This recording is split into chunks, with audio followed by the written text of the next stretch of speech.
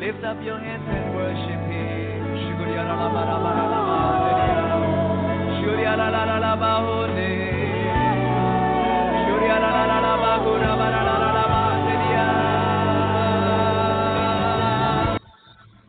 All right, and we're going to end that there, as tonight's show already has enough controversy for us. I don't think we need to get into the whole tongues conversation. So I believe Mr. Joel Sexton has already called into the show.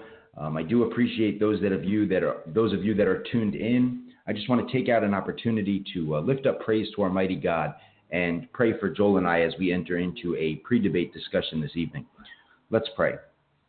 Mighty God, we do indeed thank you for the privilege, Lord, to be on the airwaves and to have this opportunity marked out, to have discussion regarding your word.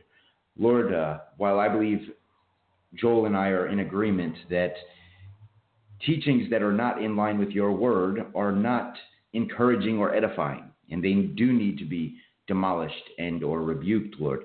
So we come on here with passion, knowing that there's areas of difference that we are passionate about. And Lord, we trust and we know that you have preceded us in this conversation and that you will give both of us clarity of mind. You will give both of us the grace that we would both need to grow in all things pertaining to you, Lord. We know that you have already provided those things. Those are areas that we are in agreement. It's the aspects of how we've come to understand all that you've provided, Lord, that are up for debate, so to speak. So, Lord, again, I just ask that you go before us, and I trust that you already have, and give us both clarity of mind to present the points that we would like to, as succinctly as we would like, and to give you all the praise and glory in all things. Lord, again, we thank you for your spirit and your word, as we know we would be stuck leaning upon our own understanding without it. So thank you, Lord. We magnify your holy name. In Jesus' name we pray. Amen. So I'm going to go ahead and bring on Joel and make sure our mics are working. Hey, Joel, how you doing? How are you doing, Michael? All right, fantastic. And can you hear me well? Yeah, can you hear me? Yes, I can hear you well. That's awesome. Cool. Good stuff. Well, thanks. Thanks, man, for taking some time out to join me and to get into some of this stuff. Thank you for having me, Mike. Cool. Thank you for having me. All right. No problem, man. It's a pleasure. Thanks for your passion. Thanks for, studying. And that's why I thought that this would be a great opportunity. Again, regardless to all the things that we see on the internet and on Facebook, I've seen you for the last, I believe it's probably about 8 to 10 years at this point. And I've seen you online, and you've always been very passionate. So, to all the other stuff that we see happening on social media, that doesn't matter to me. What really matters is that you've been a man of conviction. You've been a man that studied. I've tried to do that to the best of my ability as well. And here we are. And we want to get into these things. And I believe that you're an apt person to defend your position. Well, I appreciate that, Michael. And, these are important issues that we're discussing, especially tonight, the gospel and the hope of Ephesians chapter 4. They're pretty much the gospel's most important topic we can discuss, I believe, as Christians. Yeah. Amen. Well, cool, man. I kind of wrote out some notes. If you don't mind, do you mind if I just review them with you real quick to kind of show you the goal of this discussion from my perspective, and prayerfully you'll share yours, and then we can just get right into it. Does that work for you? Yeah, I jotted down a few notes this afternoon here, Mike. You go ahead and read what you got to read. All right, cool. So one of the first things that I want to do is I want to mark out what exactly we're debating when it comes to God's judgment. I believe you and I both know that when we talk about the judgment of God, people get all sorts of pictures in their mind. So I'm hoping that we will mark out our agreements and our areas of disagreement.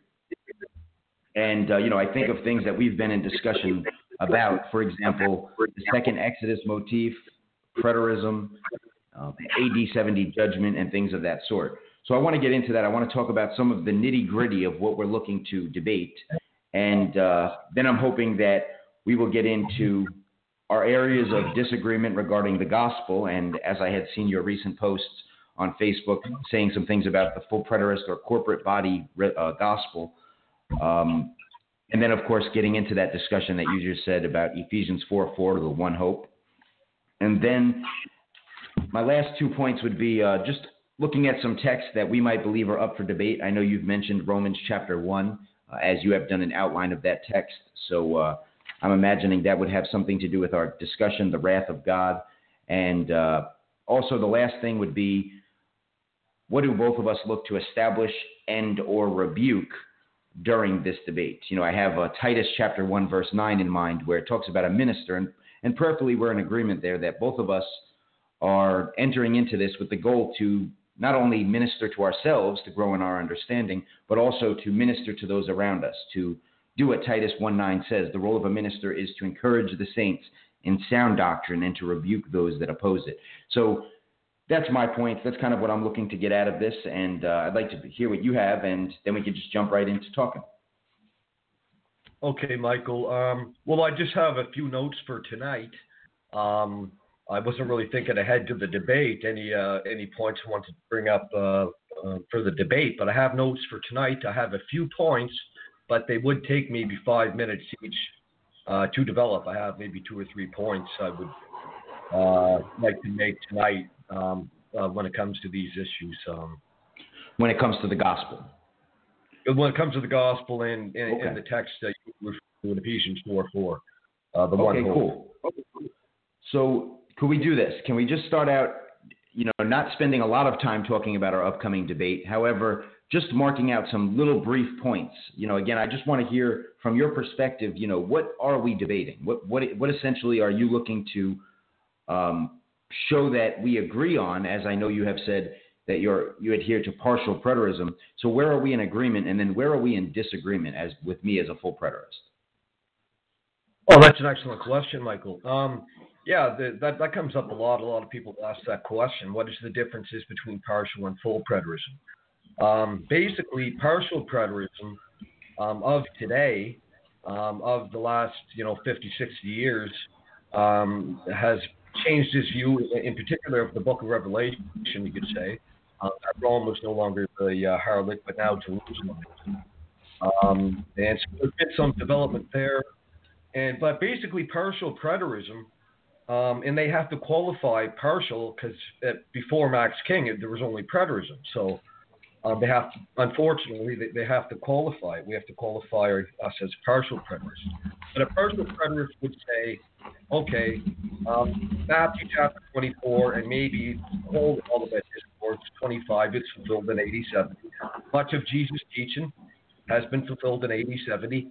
The bulk of Revelation has been fulfilled in 80-70. And the debate comes with the last 3 chapters of Revelation. Some would say chapter 21 and 22 is future, the new heavens and new earth and Zion being restored is future. Some would say it's past. And so there's a debate there. And so the new heavens and new earth, it's kind of debated within full preterism. Revelation 21 through 22, some will believe both are 80-70, some both are future, one past. So the bulk of Revelation chapter 1 through 19 is most definitely fulfilled in 80-70 by partial preterist definition, and maybe chapter 21 and 22. For me, I take all of it except for chapter 20, verse 4 and following. I do take chapter 21 and 22 as 80-70. And for me personally, what Jesus taught, and not just his kingdom parables, but in all his parables in general. Basically, as explicitly in the kingdom parables, he refers to the fall of Jerusalem in AD 70. Implicitly, in his parables, chastising the Pharisees, he is telling them the time is coming. So, the bulk of Jesus' teaching, the bulk of his teaching in the Synoptics, I would say, is 80-70. Not John. I would say the bulk of Hebrews is 80-70. But Revelation. So, yeah, I'm what you would call a strong partial preterist, where I take a very strong stance on fulfillment. And so the disagreement comes in with full preterism, where the full preterist says, well, the second coming, the new heavens, new earth, and judgment and resurrection have already taken place in AD 70. So that is where the difference is. And for me, the two main points of difference is the judgment and the resurrection.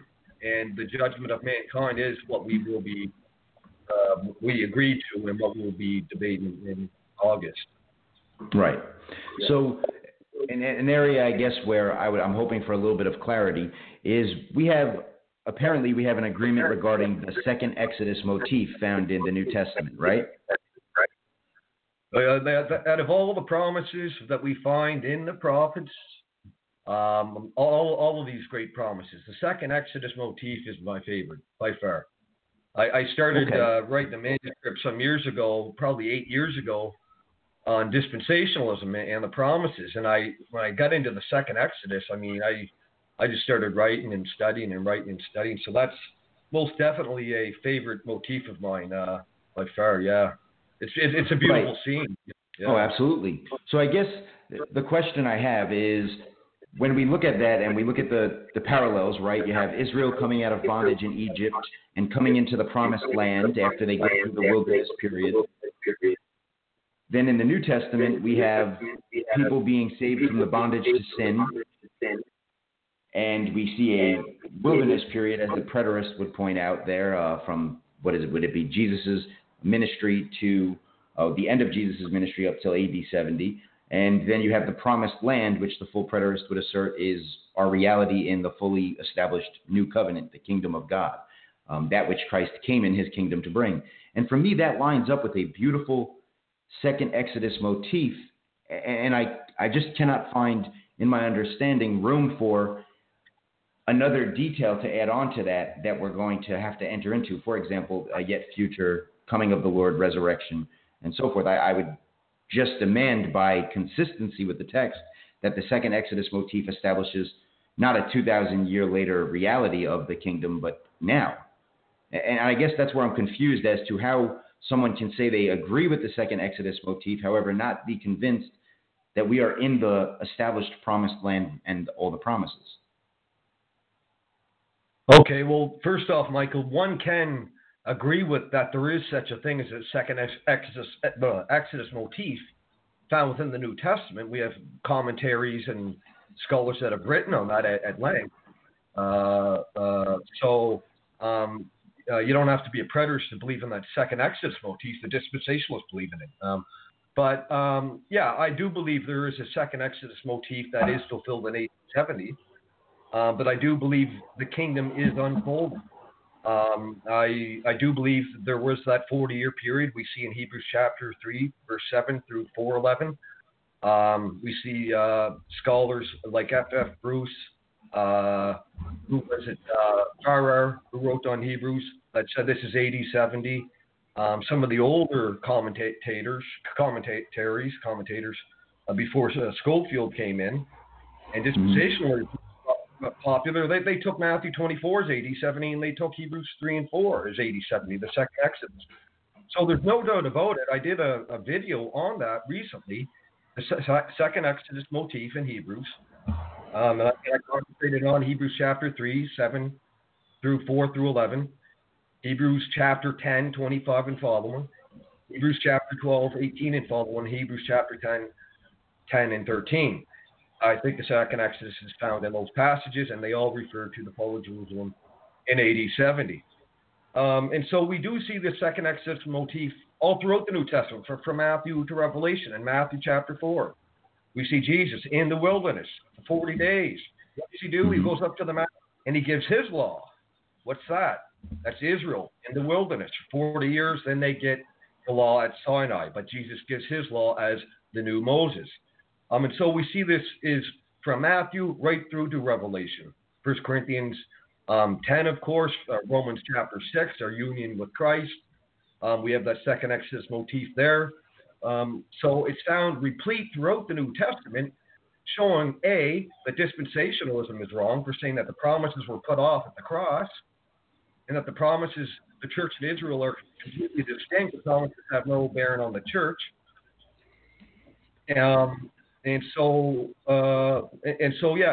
That's how I would understand it, Michael. I forget what I was going to say after that. No, it's all right. I get what you're saying. So I guess, and this may bring us into your points. I guess my plain and simple question is, if we're in agreement in a lot of areas, what am I missing? What is it about my position that puts me in error? And I imagine that may bring us into some of the points that you had wanted to bring up. So please.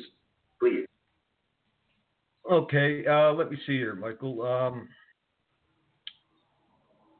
First, what I found interesting, Michael, the hope of Ephesians chapter 4, verse 4, is directly tied to the believing one.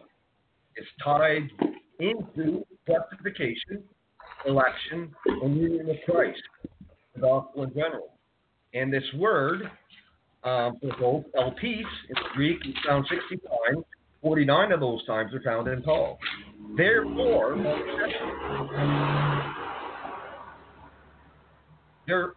by necessity, we must first establish and define what the gospel is before we can understand what this hope is and the result of the becoming a believing Christian. And since both are today, I think we should probably go with the gospel then the hope. But again, justification, union with Christ, election are all necessary components for this hope to become hope and reality in anyone. Hope, again, is found, the same Greek word is found in Romans chapter 5, verse 2, in the context of justification. The same Greek word is found in Colossians 1:27, speaking of union with Christ. And of course, the same Greek word is found in our text here today, Ephesians 4:4, which speaks of our calling, the same as Ephesians 1:8, our calling. That's election. And so this hope is so much tied into the gospel and in justification, union with Christ, election specifically. That's just how I kind of want to start things off, I guess, Mike. Okay, and I would generally agree with that statement. As we look into Ephesians, obviously I would establish, I'm sure you've seen some of my blogs, that hope being spoken about there in Ephesians 4:4 is the same hope the Apostle Paul says in Acts chapter 28 that he is in chains for. And then the same gospel or the same hope that we see in Acts chapter 24 and 26, which is establishing the doctrine of the resurrection of the dead as the one hope. Okay. And that would be my position there on the one hope. And yeah, so I don't know. You believe the hope is the gospel? Do I believe the one hope is the gospel? For sure. Absolutely. The Apostle Paul was preaching the gospel, and he says, I am in chains. What is it? Acts chapter 28, verse... I'll turn to it real quickly. And I'm sure you know this text. You've seen us use this text in discussions before, where the Apostle Paul, talking about his imprisonment and the reason he's on trial, he says here in Acts chapter 28 that he is in chains for the hope of Israel, which again would be the gospel that he proclaimed all throughout his ministry. We see that again asserting the same text, Acts chapter 24 and Acts chapter 26. What gospel did Paul preach, do you think, Michael, throughout his ministry? Can you define it for us? Sure. Let's see here. I can look at, through some of his letters that we have, we can take a look at if we're not going to use the book of Acts, we can look at the book of Romans, for example. Romans chapter 9, verses 3 through 5. He says, I wish that I were cursed, cut off for Christ for the sake of my brothers, of my own race, the people of Israel. Theirs is the adoption as sons. Theirs is the divine glory, the covenants, the receiving of law, the temple worship, the promises. Theirs are the patriarchs, and from them is traced the ancestry of Christ. And then he goes into, as we keep moving through the book of Romans, ultimately at the book of Romans chapter 15, he tells you that these truths, the gospel is the fulfillment of the old covenant promises. And these promises were being fulfilled right there in that first century so that the Gentiles, right, those that were coming into the faith, would glorify God for his mercy, and that God would show himself faithful to the promises that were made to the patriarchs. Romans chapter 15, verse 8. That would be the gospel that Paul, again, that's just two texts from the book of Romans, and we could go through and we can look at the areas that the Apostle Paul preaches in Acts chapter 24, Acts chapter 26, and look at the specific things that he preaches about. He says, it is because of this hope that the Jews are accusing me, and talking about the resurrection of the dead there in Acts chapter 26, 6 through 8. So yes, I would assert that And the verse I was talking about before is Acts chapter 28, verse 20. He says, "For this reason I have asked to see you and talk with you. It is because of the hope of Israel that I am bound with this chain." So again, I would make the point, yes, the one hope of Ephesians 4:4 is the one hope that the Apostle Paul preached continually, was the fulfillment of the Old Covenant promises, and obviously including, and so much so as it seems through the Apostle Paul's preaching, would be defined as the resurrection of the dead. Okay, let me see here. Romans chapter 9, verses 3 and 4, the promises and covenants given to Israel. For Paul, that's not the gospel. Romans 15, he does not give the gospel in Romans chapter 15. Romans is Paul's systematic. It's the most systematic book we have in the New Testament. It's the most systematic treatment of the gospel we have in the New Testament. And we break it down in different sections and subsections. Romans 9 through 11 is after he presented the gospel. Romans chapter 1 through 8 is the gospel, especially Romans chapter 1 through 5, justification, depravity, then sanctification, 6 through 8. 9 and 11 is dealing with Israel and the nations. So we have to go back, Michael. I mean, the thematic statement of Romans 1, 16 and 17, that Paul expounds in Romans chapter 3, 21 through 26, that's the gospel. What was the gospel that Paul preached in Acts chapter 13? His very first message he ever preached, Paul.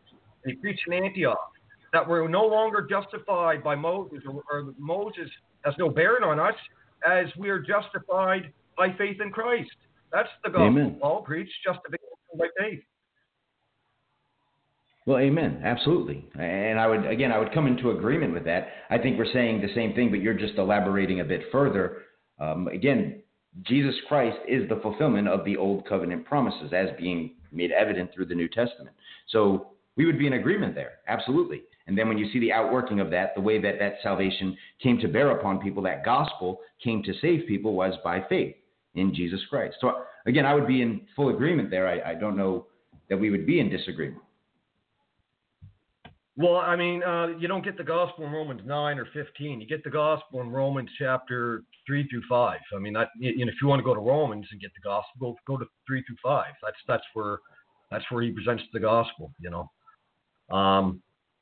But with this understanding, Michael, your understanding of this resurrection, of the hope of Israel, and your understanding of this,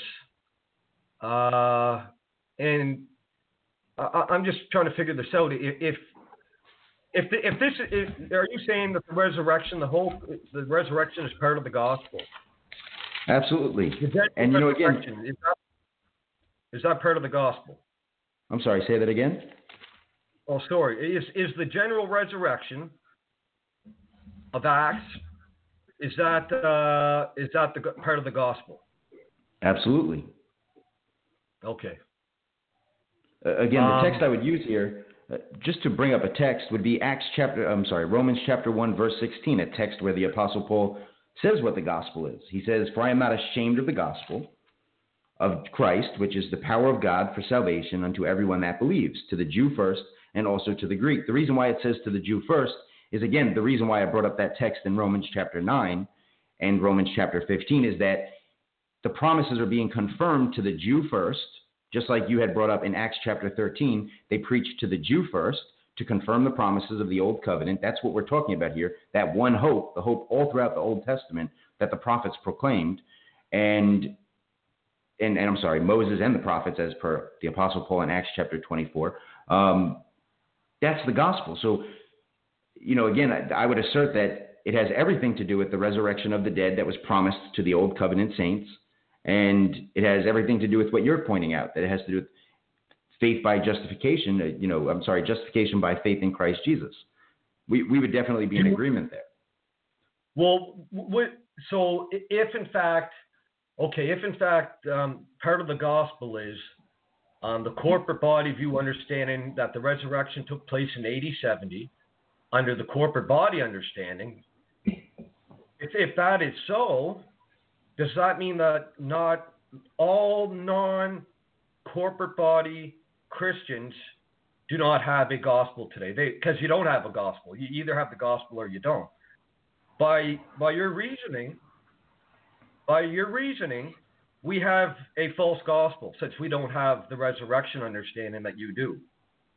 Only a few minority Christians, covenant eschatology, or preterists, resurrection is part of the gospel. If that's true, then you guys have the true gospel. We have a false gospel.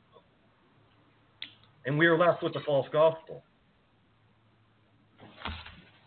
Right. You know, and I have to say this. Early on, when I first came into full preterism, I would often use Galatians chapter 1 as a text to argue against my futurist brethren, right? And I would point out that they have a different gospel. And then, as I believe our discussion just pointed out, as I've matured in my study and as I've really looked at what essentially the proclamation of good news was in that time, it was that Jesus Christ was the fulfillment of all that was hoped for throughout the prophets and all that will be hoped for in our future now. And again, that's very evident as we look through the scriptures. So I don't know that I would say to you that you have a different gospel. I would say that you would be, again, as I believe will be revealed, I would say that you may be guilty of inserting false teachings into the scripture. However, I don't know that I would accuse you of having a different gospel if you believe that Jesus Christ is the fulfillment of the one hope, and that by putting your faith in him, that you can be a part of that reality. So, no, I don't know that I would assert that you have a different gospel, because, again, the gospel, very simply put, is, as you had asserted before, justification by faith in Christ Jesus. True in the first century and true today. Yeah, well, I'm not saying that you're saying that, Mike, but what I'm saying is, Michael, is that that's where it is. That's where we're at right now. If resurrection is part of the gospel, and the resurrection is corporate Israel being raised in AD 70, and most Christians don't believe that, then they have another gospel. It's as simple as that. Well, no, it's not, because most Christians they do believe that. They just don't understand or qualify it in that way. For example, and you know this very well, when I get into discussions with people and they say, what is a preterist? I say, well, I believe that Jesus Christ came to fulfill all the old covenant promises. What does the futurist say to me? Amen. And I'm like, right. I'm like, so, and I usually don't do that because I'm not a bully with my understanding. However, obviously what I would like to do in those moments is say, well, do you believe that Jesus Christ fulfilled the promise of his coming? Do you believe that Jesus Christ fulfilled the promise of the resurrection of the dead? Do you believe that Jesus Christ fulfilled the promise of his coming in judgment? And if you don't, then you do not believe that Jesus Christ came to fulfill all the old covenant promises, or that you believe he's delayed and deferred those fulfillments.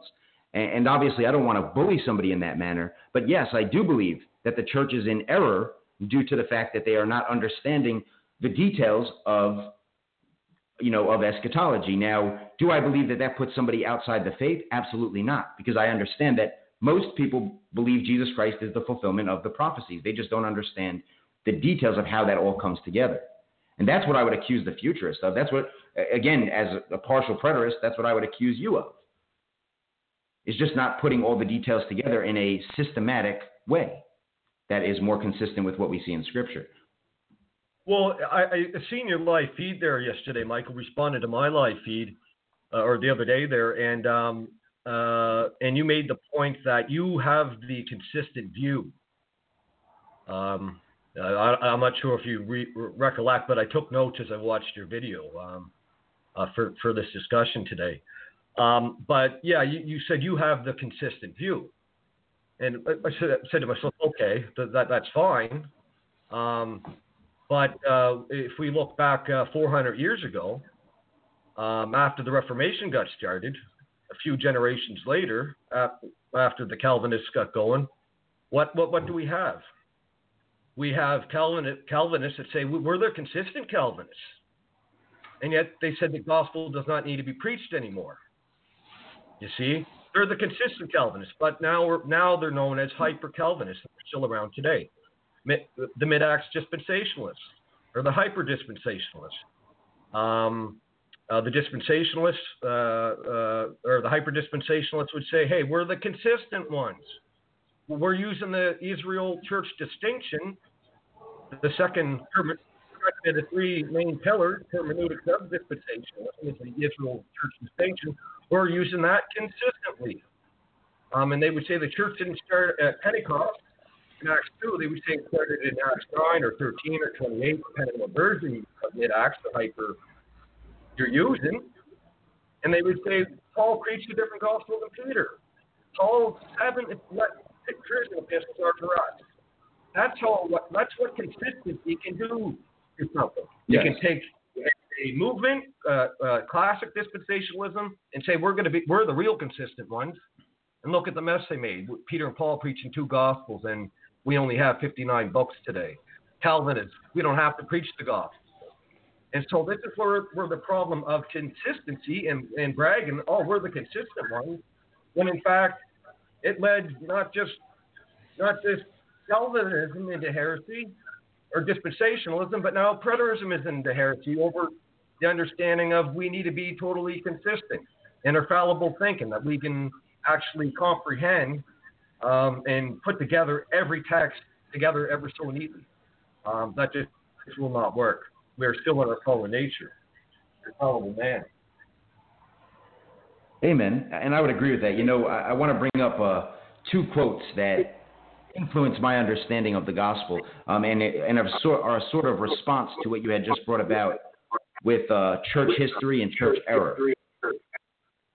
It would be this. The first one is by a name both you and I know very well, Max King.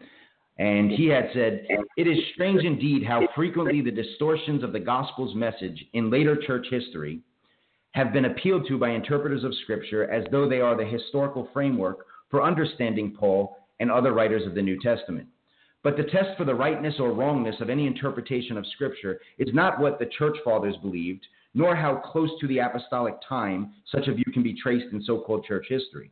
To preserve the original purity of the gospel, it must always be read, understood, and preached in relation to the framework of history out of which it was originally preached." And again, that's what the full preterist is simply asserting. Our consistency isn't consistency to a system, again, like a hyper-Calvinist, but rather consistency with the biblical narrative. Again, I love what Tom Holland has a couple books about Pauline theology, and he says to understand why it was so natural for Jews and Gentiles to accept the teachings of the apostles, we need to understand what the Jews had been waiting for. And as a full preterist, I had somebody come up to me the other day and ask me, what do you think makes your view different? And I brought up our upcoming debate, and I said, the full preterist asserts that judgment happened in AD 70, as do some partial preterists. And this man that I was speaking to told me he's a partial preterist. And I said, the only difference between you and I is that, as per my understanding of the law and the prophets, every time we see judgment, we see resurrection. All throughout the law, the prophets, you see that picture weaved in and out. Dr. Don K. Preston has many teachings on that. And, we see this. So the full preterist is simply asserting that we demand a resurrection, the same, if the judgment happened in AD 70, the resurrection of the dead therefore happened in AD 70. And that's what we come to as far as demand of consistency with Bible prophecy.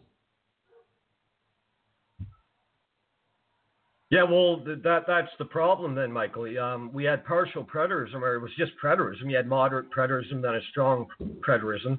It had no qualification until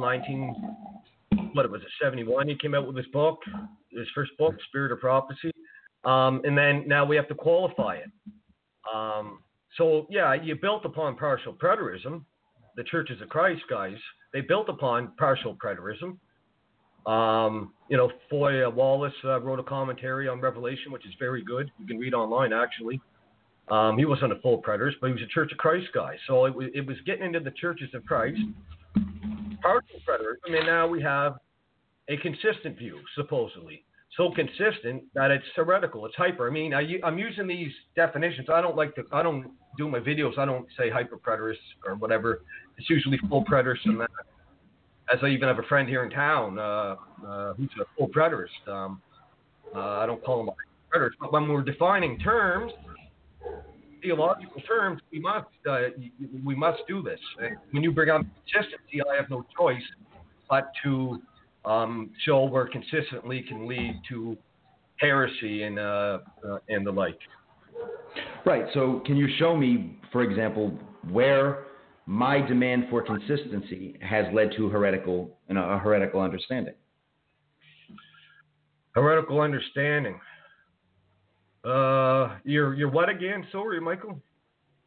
I'm just wondering, because you're saying that the system brings us to, or could bring us to. It sounds more so that you're. No, sorry. I was ahead. just going to say, well, just putting the resurrection back then is heretical. Just doing that is heretical. But we're not going to get into that. I'm just saying you brought up the consistency thing, and I just wanted to make that point, that consistency we see in history, what it has done to groups and churches, the Calvinists, the dispensationalists. Some thought that they weren't consistent enough, that every text had to fit, and we ran into problems. And that's just the point. I don't want to make the whole show about that, but yeah. No, understood. So you said you had 2 points. You brought up one. What was the other point that you wanted to bring up? Okay, this will be probably my last one, Mike. Then I have a few more, but there's one I really want to get at. Okay. And this will be brought out in the debate as well. This is going to be brought out in the debate as well. But here, let me go to Romans. Can you give me a few minutes, Michael? Then the rest, yeah, sure. The rest of the time, because I know I spoke a lot there. You answering your questions, but then the rest, Yeah. Okay. First, we'll go to. Sorry. No, go ahead, please. Okay, Romans chapter 5, Michael. All right, cool. I'm there. Okay, Romans chapter 5. And verse 2, we see the word hope, the same word hope that's found in Ephesians chapter 2, verse 18, and 4 and 4, the same Greek word. Hope. It's used, like I said, in the context of justification. It's also used in Colossians 1:27, union with Christ, and of course, Ephesians 4 for election. But in here, from verse 1 through 11, very quickly. Therefore, he's talking about what happened before. Therefore is therefore a reason. He's talking about the Jesus ratio or justification. Therefore, having been, past tense, justified, dikaio, by faith, we have peace with God through our Lord Jesus Christ, through whom we have obtained our introduction by faith into this grace in which we stand, and exalt in hope of the glory of God. And I'm just going to skip down a bit because I don't want to take too much time. Verse 9. What's more, having now been justified by his blood, we shall be saved from wrath or day of God through him. For if we were enemies, we were reconciled to God through the death of his son. Much more, having been reconciled, we shall be saved from his life. Maybe I will come back to this passage because I actually wanted to start with verse 3 or chapter 3. Here I'm going to come back to Romans 5 because Romans 3, 4, 5, he's building. I should have went straight. Verses 19 through 26, Michael. Okay. And I'm going to try to read this as quick as I can. Romans 3:19 through 26. And I'm going to make a main argument here at the end after I go through this. Now, that's what the law says. It speaks to those who are under the law, so that every mouth may be closed, and all the world may be accountable to God. Because by the works of the law, no flesh will be justified in his sight, for through the law is the knowledge of sin. But now, apart from the law, the righteousness of God has been manifested, being witnessed by the law and the prophets, even the righteousness of God through faith in Jesus Christ, for all those who believe, for there is no distinction. For all have sinned and fallen short of the glory of God, being justified as a gift by his grace through the redemption which is in Christ Jesus, whom God displayed publicly as a propitiation in his blood through faith. This was to demonstrate his righteousness because in the forbearance of God, he passed over the sins previously committed for the demonstration, I say, of his righteousness at the present time, so that he would be the just and the justifier of the one who has faith in Jesus. Now, starting in verse 19. Verse 19, he says, now, we know that whatever the law says, it says those that were under the law, that every mouth may be closed, and all the world may become accountable before God. Romans 18 through 32 is dealing with the Gentile world. Romans 2 is dealing with the Jewish world. In Romans 3:9, he says, what? We better go over? Not at all, for all have charged that both the Jews and Greeks are under sin. As it is written, there's none righteous, no, not one. None understands, so on and so forth. And so that ties in with verse 19. All mankind all mankind's mouths are before God because they are guilty of breaking his law. That's what Paul is saying in verse 19 and 20.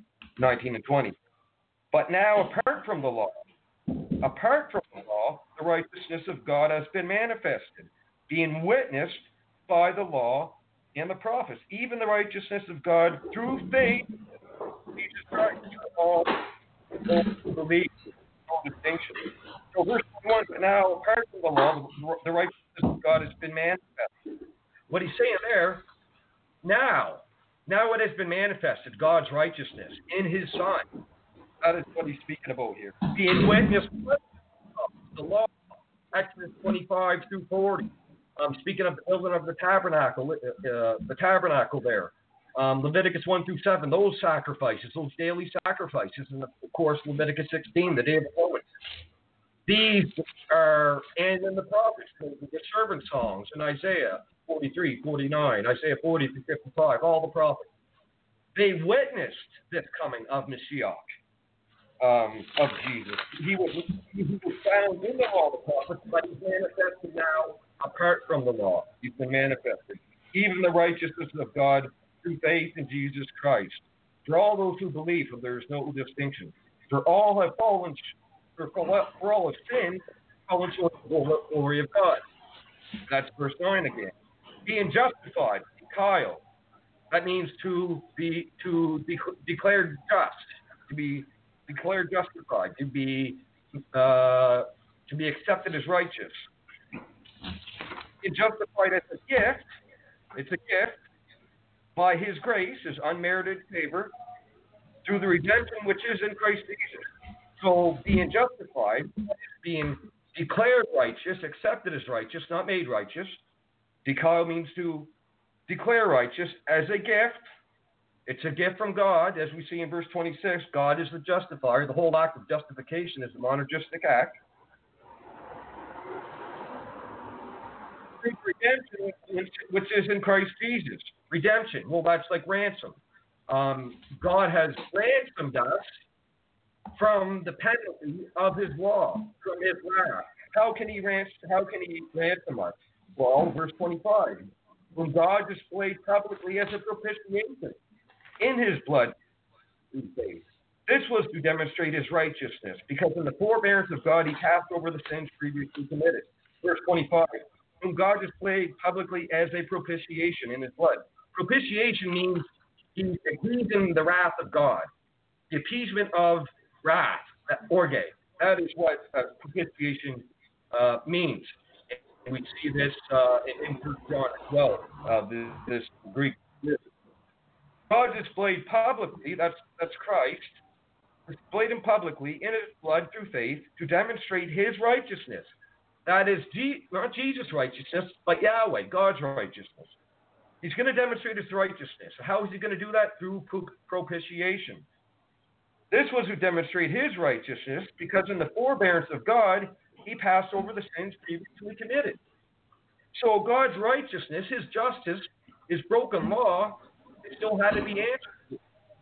And so in his forbearance means in self-constraint. He self-constrained himself in his wrath on mankind for their sin, for breaking his law, but he poured it upon Christ as a propitiation. So that's what he's talking about there. Verse 26, for the demonstration, I say, of his righteousness at the present time. That's coming from verse 21, present time, past time.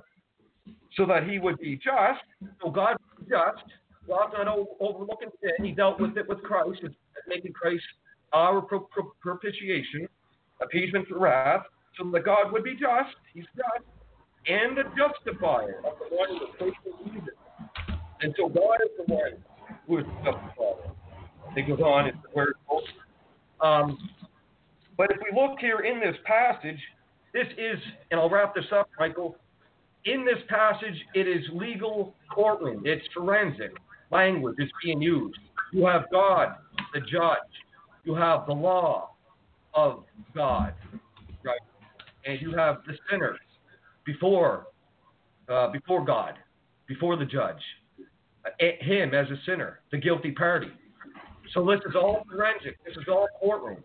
What this is, and in Romans 5 brings this out as well, what this is in chapter 20, in chapter 3, and in chapter 5, all commentators agree, and it's very clear in the text, that in Romans chapter 3, Romans chapter 5, in the doctrine of justification, God is bringing the verdict of the last judgment in the here and now to that believing person. That is what justification is. It is the verdict of the last judgment, that right now you are declared innocent before God for breaking his law. It is the eschatological last judgment. It's the verdict of the eschatological last judgment. Now here's the point. Since clearly in Romans that the doctrine of justification is the verdict of the last judgment brought into the here and now, and since you, Michael, affirm the judgment was in 87, then there is no more justification, i.e., no more salvation for us today. Hence, we have deism of some sort. I'm finished, sir. All right. So, just for clarity, I want to ask one question before I say anything. So you're asserting that when I read Romans 1:18 and it talks about the wrath of God being revealed, I read Romans chapter 2, verse 2, and I read about the judgment of God, all the way up to Romans chapter 8, verse 19, where we read about the manifestation of the sons of God. That is all yet future to us? That is all yet justification. So, of course, it's continuing. Romans 8's future to us, but the whole book of Romans, sinners still need to be justified, Michael. Amen, and I would agree with that. Now, actually, I want to share with you a quote. Maury Lee. I'm not sure if you're familiar with the works of a man named Morrison Lee. Not if he's no, probably not. Yeah, not if he's of the heretical bunch. You could say it. It's okay. No. No. Anyway, go ahead, Michael. All right. So he has an article, right? The first one, he has a two-part article, and the first article is about the cause of judgment that was necessary in AD 70. And he writes some great things. And then the second part of the article is actually why the cause of judgment or the bringing about of God's judgment in AD 70 was sufficient. And it's a rather good article. And he makes a good point. He quotes Isaac Newton. And Isaac Newton, when he had written about Bible prophecy, he said this. He said, the design of God in giving the prophecies of the Old Covenant, and obviously this follows in the New Testament as well, in the New Testament, not to gratify men's curiosities by enabling them to foreknow things, meaning things in the future, but that afterward they were fulfilled, they might be interpreted by the event, and his own providence, not the interpreters, being manifested to the world. For the event of things predicted many ages before will then be a convincing argument that the world is governed by the providence of God. And I read that because it seems that many people fail to understand how God's prophecies work.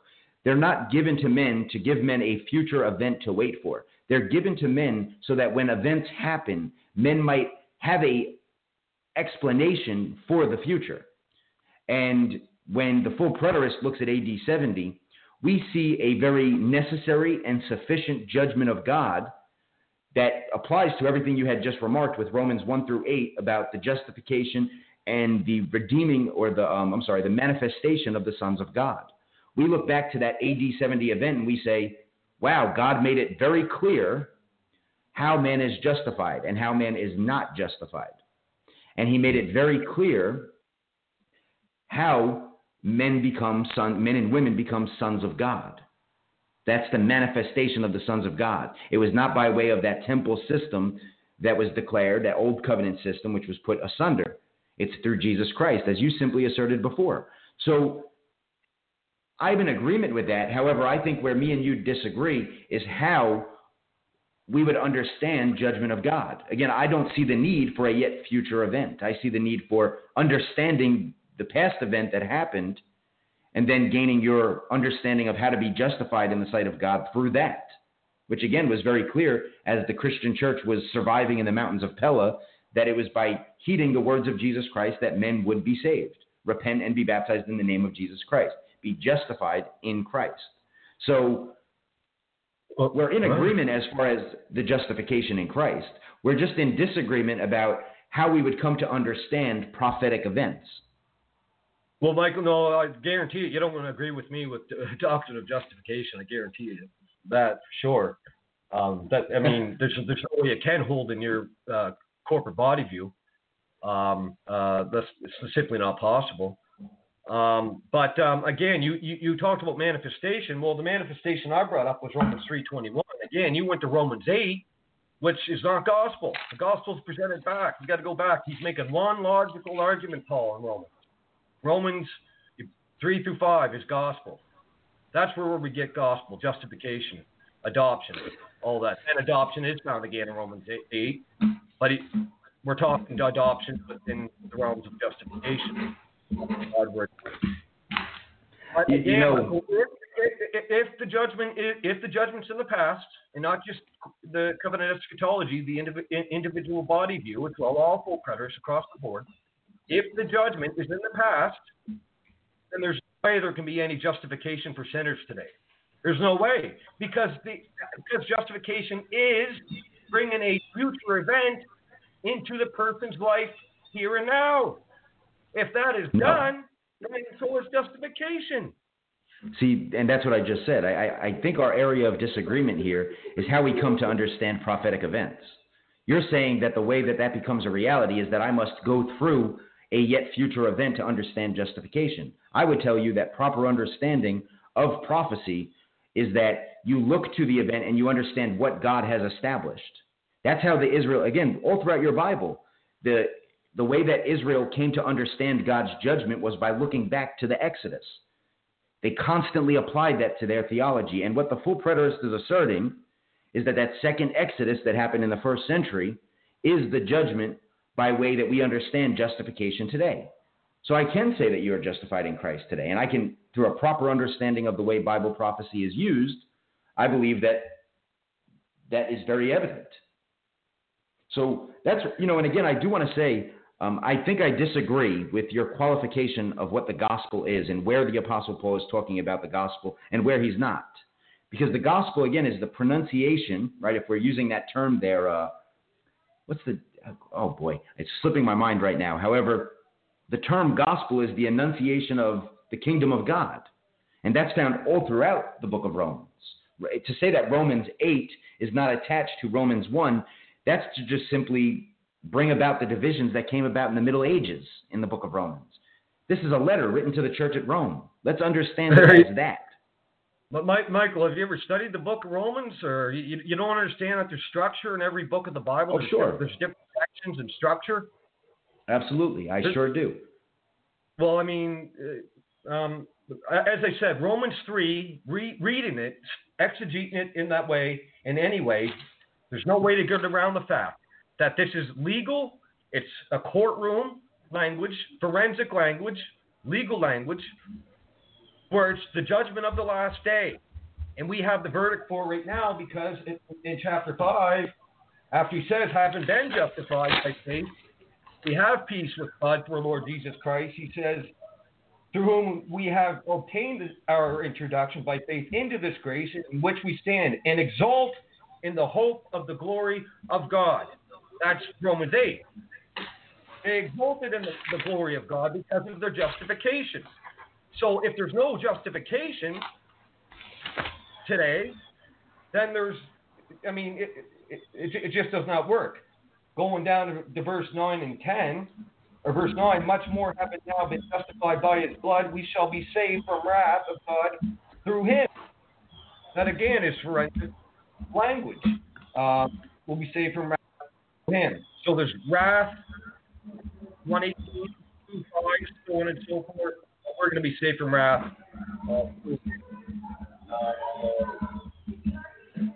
So forth. But because of this truth, he says we can exult in the hope of the glory of God because we have been justified. But if the judgment has already taken place, what you said it did in AD 70, then no Christian today or no person today, because there's no Christians today, no one can make that statement.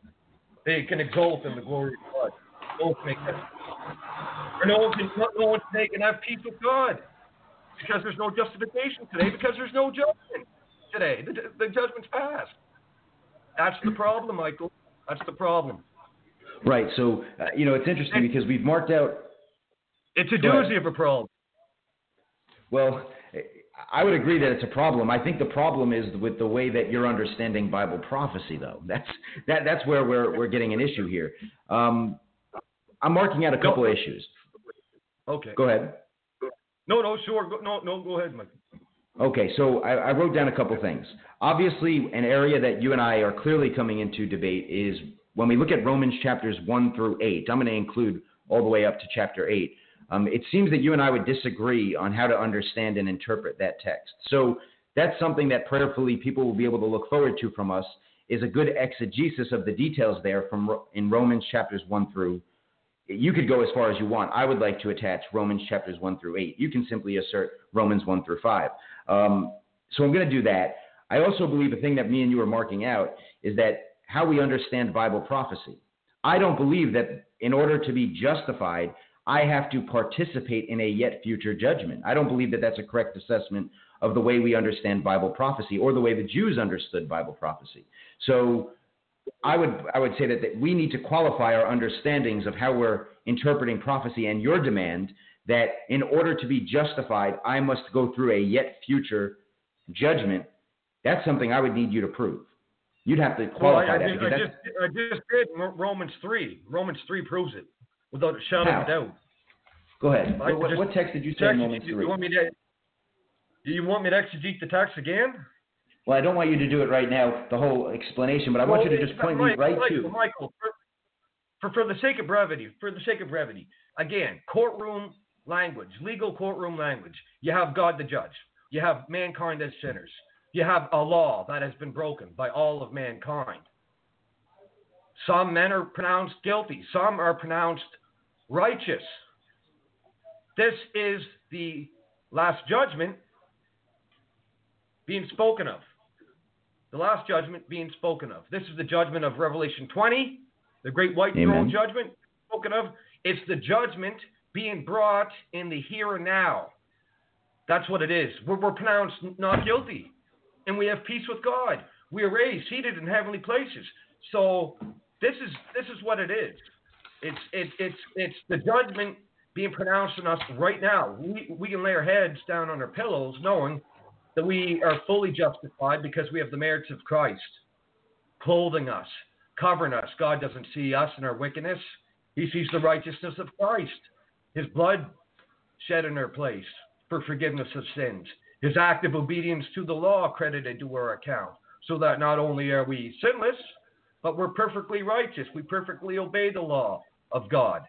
And that is credited, imputed, gizomai, imputed to our account. And then we stand before God and we have peace with God, and we can exult in the hope of the glory of God. That's the resurrection. That's the judgment. That's what it is. So if the judgment and resurrection already taken place Romans 3:21-26, Romans 5:1 and 2, and there's no justification, there's no life today for sinners. Right. It sounds so easy when you make doctrinal assertions. However, the problem I would bring up, because I would agree with a lot of what you just said, the problem would be in how we're understanding how Bible prophecy must be understood. Because again, I'm not seeing in this text, I get that it's a courtroom setting. Absolutely. What I'm not seeing is that Mike Miano needs to go through this courtroom setting, which when we bring up time text and we attach Romans chapter 1 to other texts, that it's going to necessarily be attached to the demand for a coming of the Lord as per the time text, the demand for the judgment to be revealed as per the time text. Again, when we get into that discussion, which our debate is going to afford, again, I'm going to simply make the assertion that I would agree with some of the things you're saying about justification. I'm just not agreeing with your false qualifiers. I'm not agreeing with, what you're demanding that this text says. The full preterist, again, we go ahead. No, how do you understand the courtroom language, Michael? Well, again, when I go through Romans chapter, first off, I'll say this. I've done a study recently on Romans chapters 1 through 8, and when I read it, I see the focal point there, understanding the context of the church at Rome in AD, let's say AD 60, a little bit after AD 64, understanding the situation there, and then understanding why the Apostle Paul is writing this letter to the church at Rome, what he's correcting right from the beginning, talking about how he would not have them to be ignorant about the gospel that he's been proclaiming among the Gentiles, ultimately moving into all the details of the wrath of God being revealed, which I would make the case that Romans chapter 1 is talking about the wrath of God being revealed to those who had the truth in unrighteousness, which was not all mankind. It was those to whom the oracles of God had been given, which was Israel. And I would make the case that as you read and you pay attention to pronouns from Romans chapters 1 through 8, that you would understand that this judgment being spoken about was going to happen as per time texts in the first century. And it brought salvation to the Jew and to the Gentile through Jesus Christ.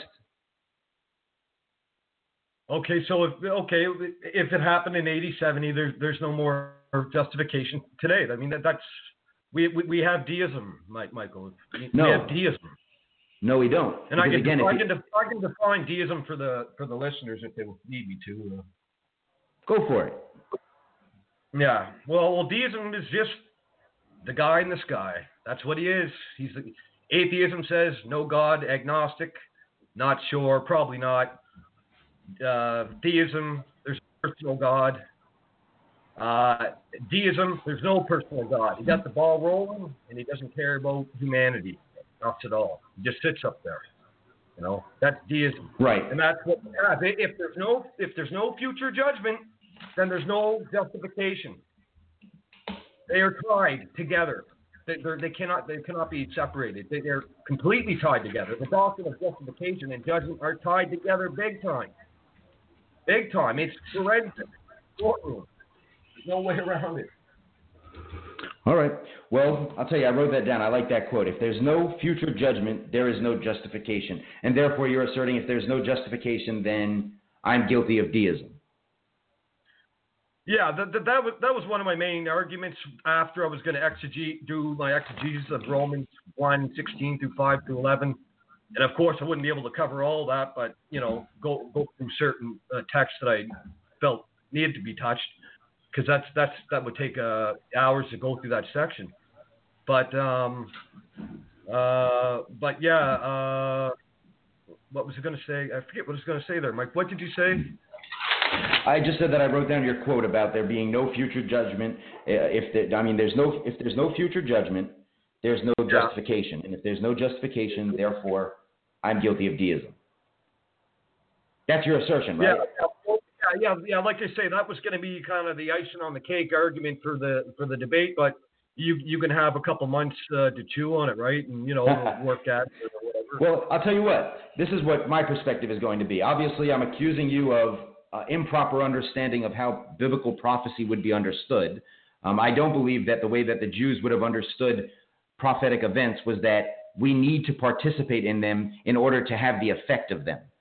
I believe that the justification was made very clear in the first century, and that justification continues even up till this day. And I do not believe by any means in a deistic or a in a deistic perspective that God simply sits above.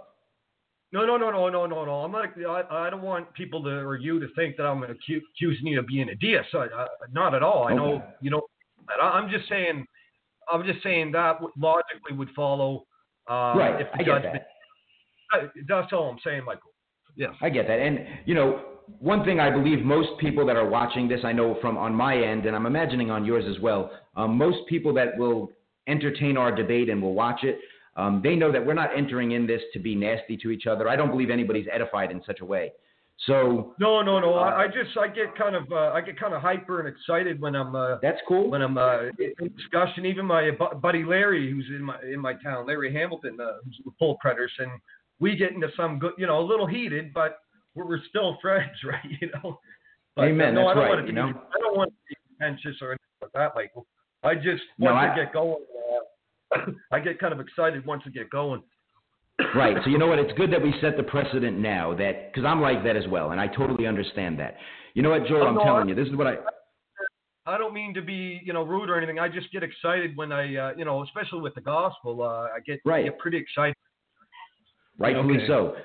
Rightfully so. I'll tell you what. I think you and I are of a similar breed there, because I picture this as me and you sitting in my living room hanging out, and imagine if this came up. Imagine what would happen. Me and you would end up passionate, probably yelling at each other in the living room, and that's okay. We know our attitude. We go that far, Michael. I'm telling you, I've gotten into it. I'll tell you what, this is something you and I would agree on.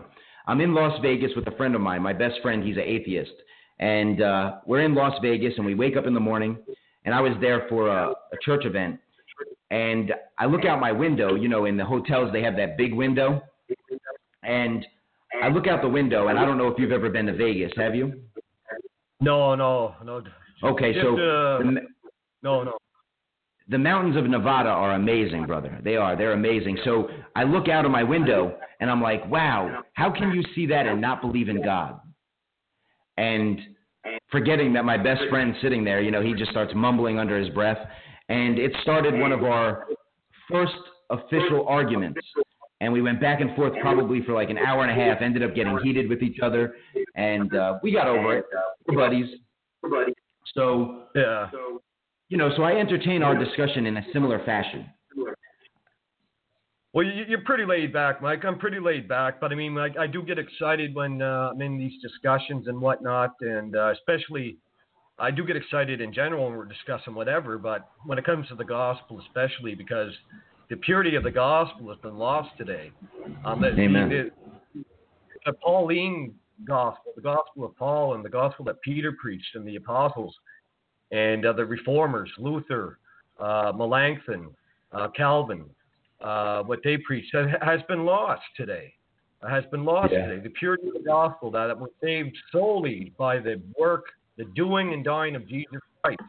In Romans 5, the beautiful picture there, Michael, in Romans 5, 1 through 11, we're continually being pronounced right throughout our life.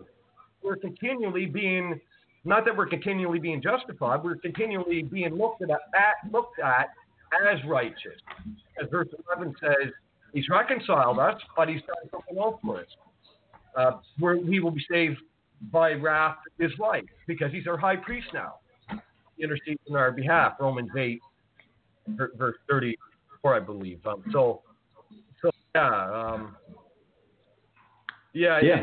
just the gospel that we see today in the church is not the gospel of the early church or of the right. They pretty much picked it up and revived the gospel of grace.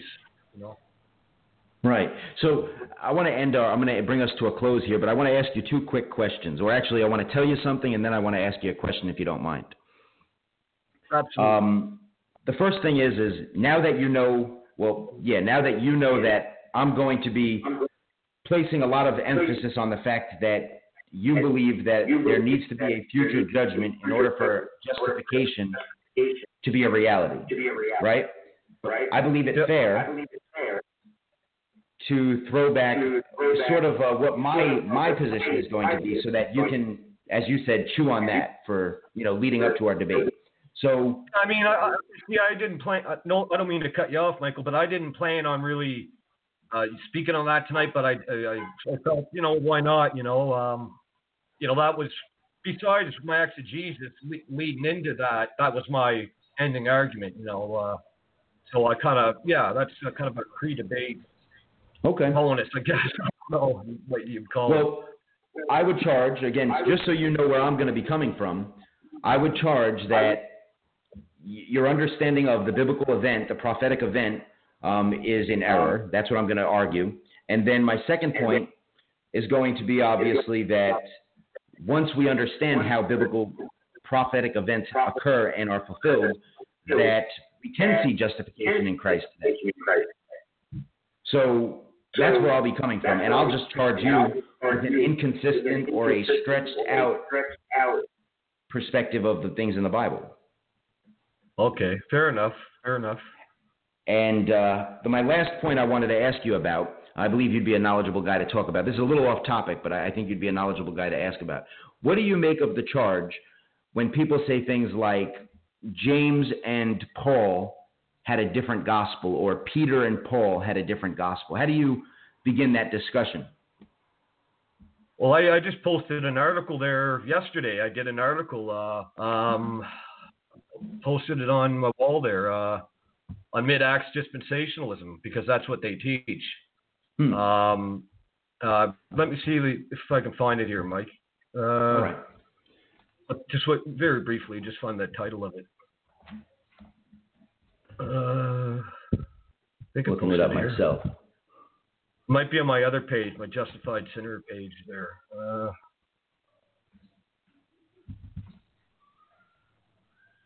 I just want to get the title of it here.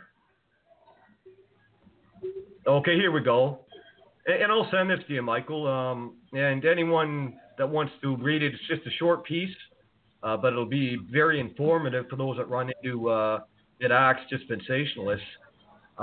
Did Peter and Paul preach two different gospels? A short refutation of mid-Acts for hyper-dispensationalism. And so, what were you getting at, though, Michael? Were you getting the mid-Acts dispensational, the hyper-dispensational understanding, or are you saying, like, is that where you were coming from with that question? No, it's more so. There's some that would argue that James was, obviously, that he was the high priest there in Jerusalem, and that he came from Paul coming from a grace message after his conversion. Some would say that James did not preach the same grace message that the Apostle Paul preached, that he was more of a legalist. And obviously they used the text in James where James says, about faith and works, obviously, that you're not saved by your faith alone, but by, it must be shown by your works.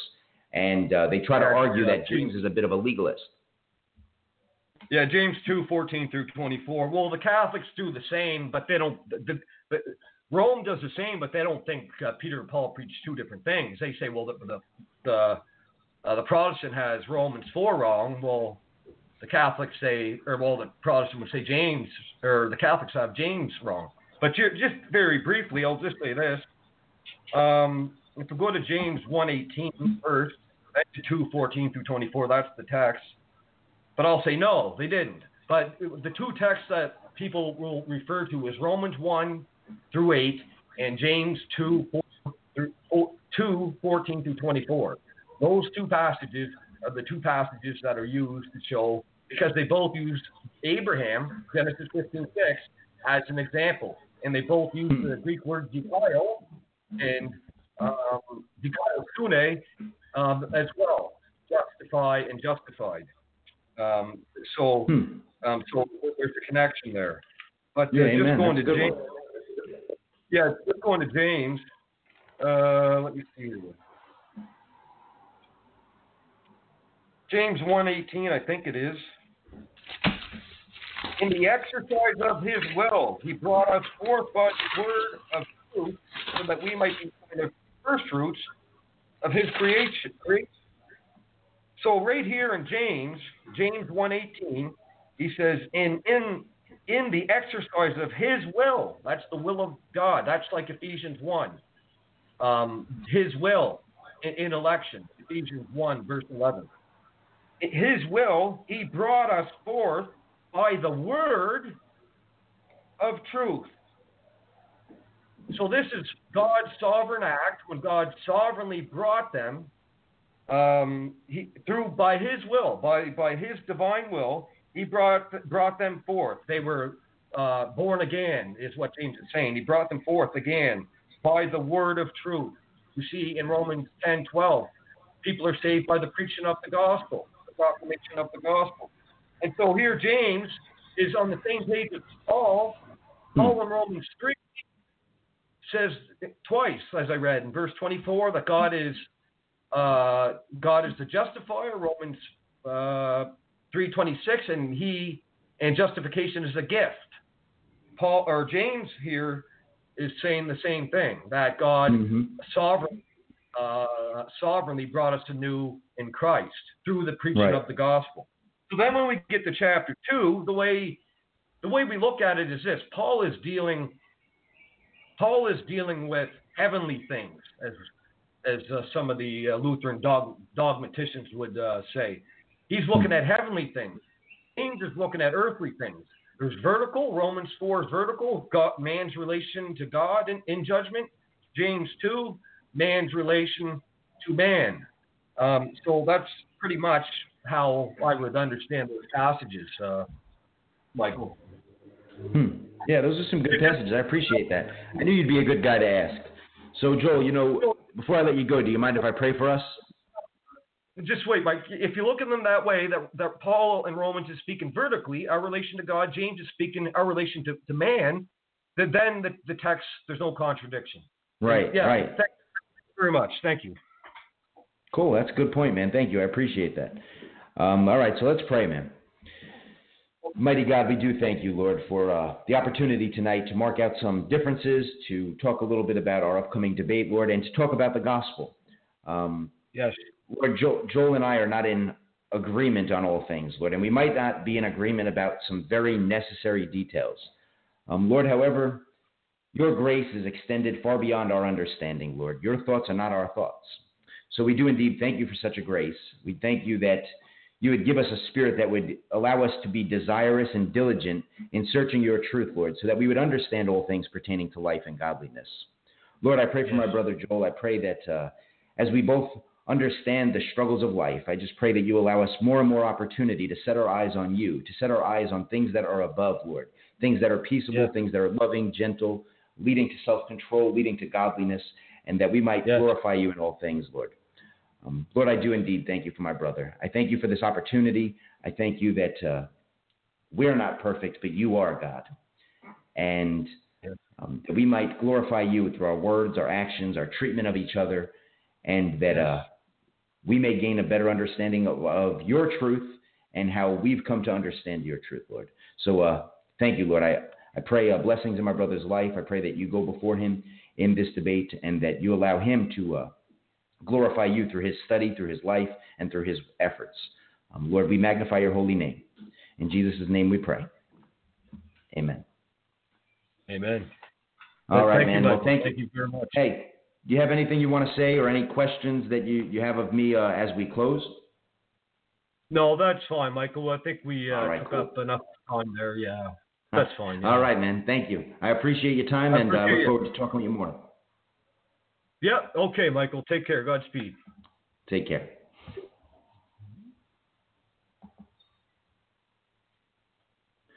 All right. Well, that was Mr. Joel Sexton, and that was a great conversation. God, I know you surely are glorified. I do pray for our listeners. I pray that you go in peace. I usually like to send everybody off with a bit of a benediction, so I find it fitting to just assert the benediction that we read in our daily common prayer.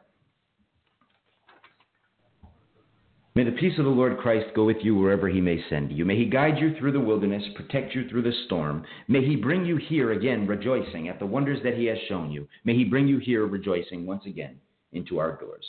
Go in peace, saints. Thank you again for tuning in. I pray that you are edified and God was glorified.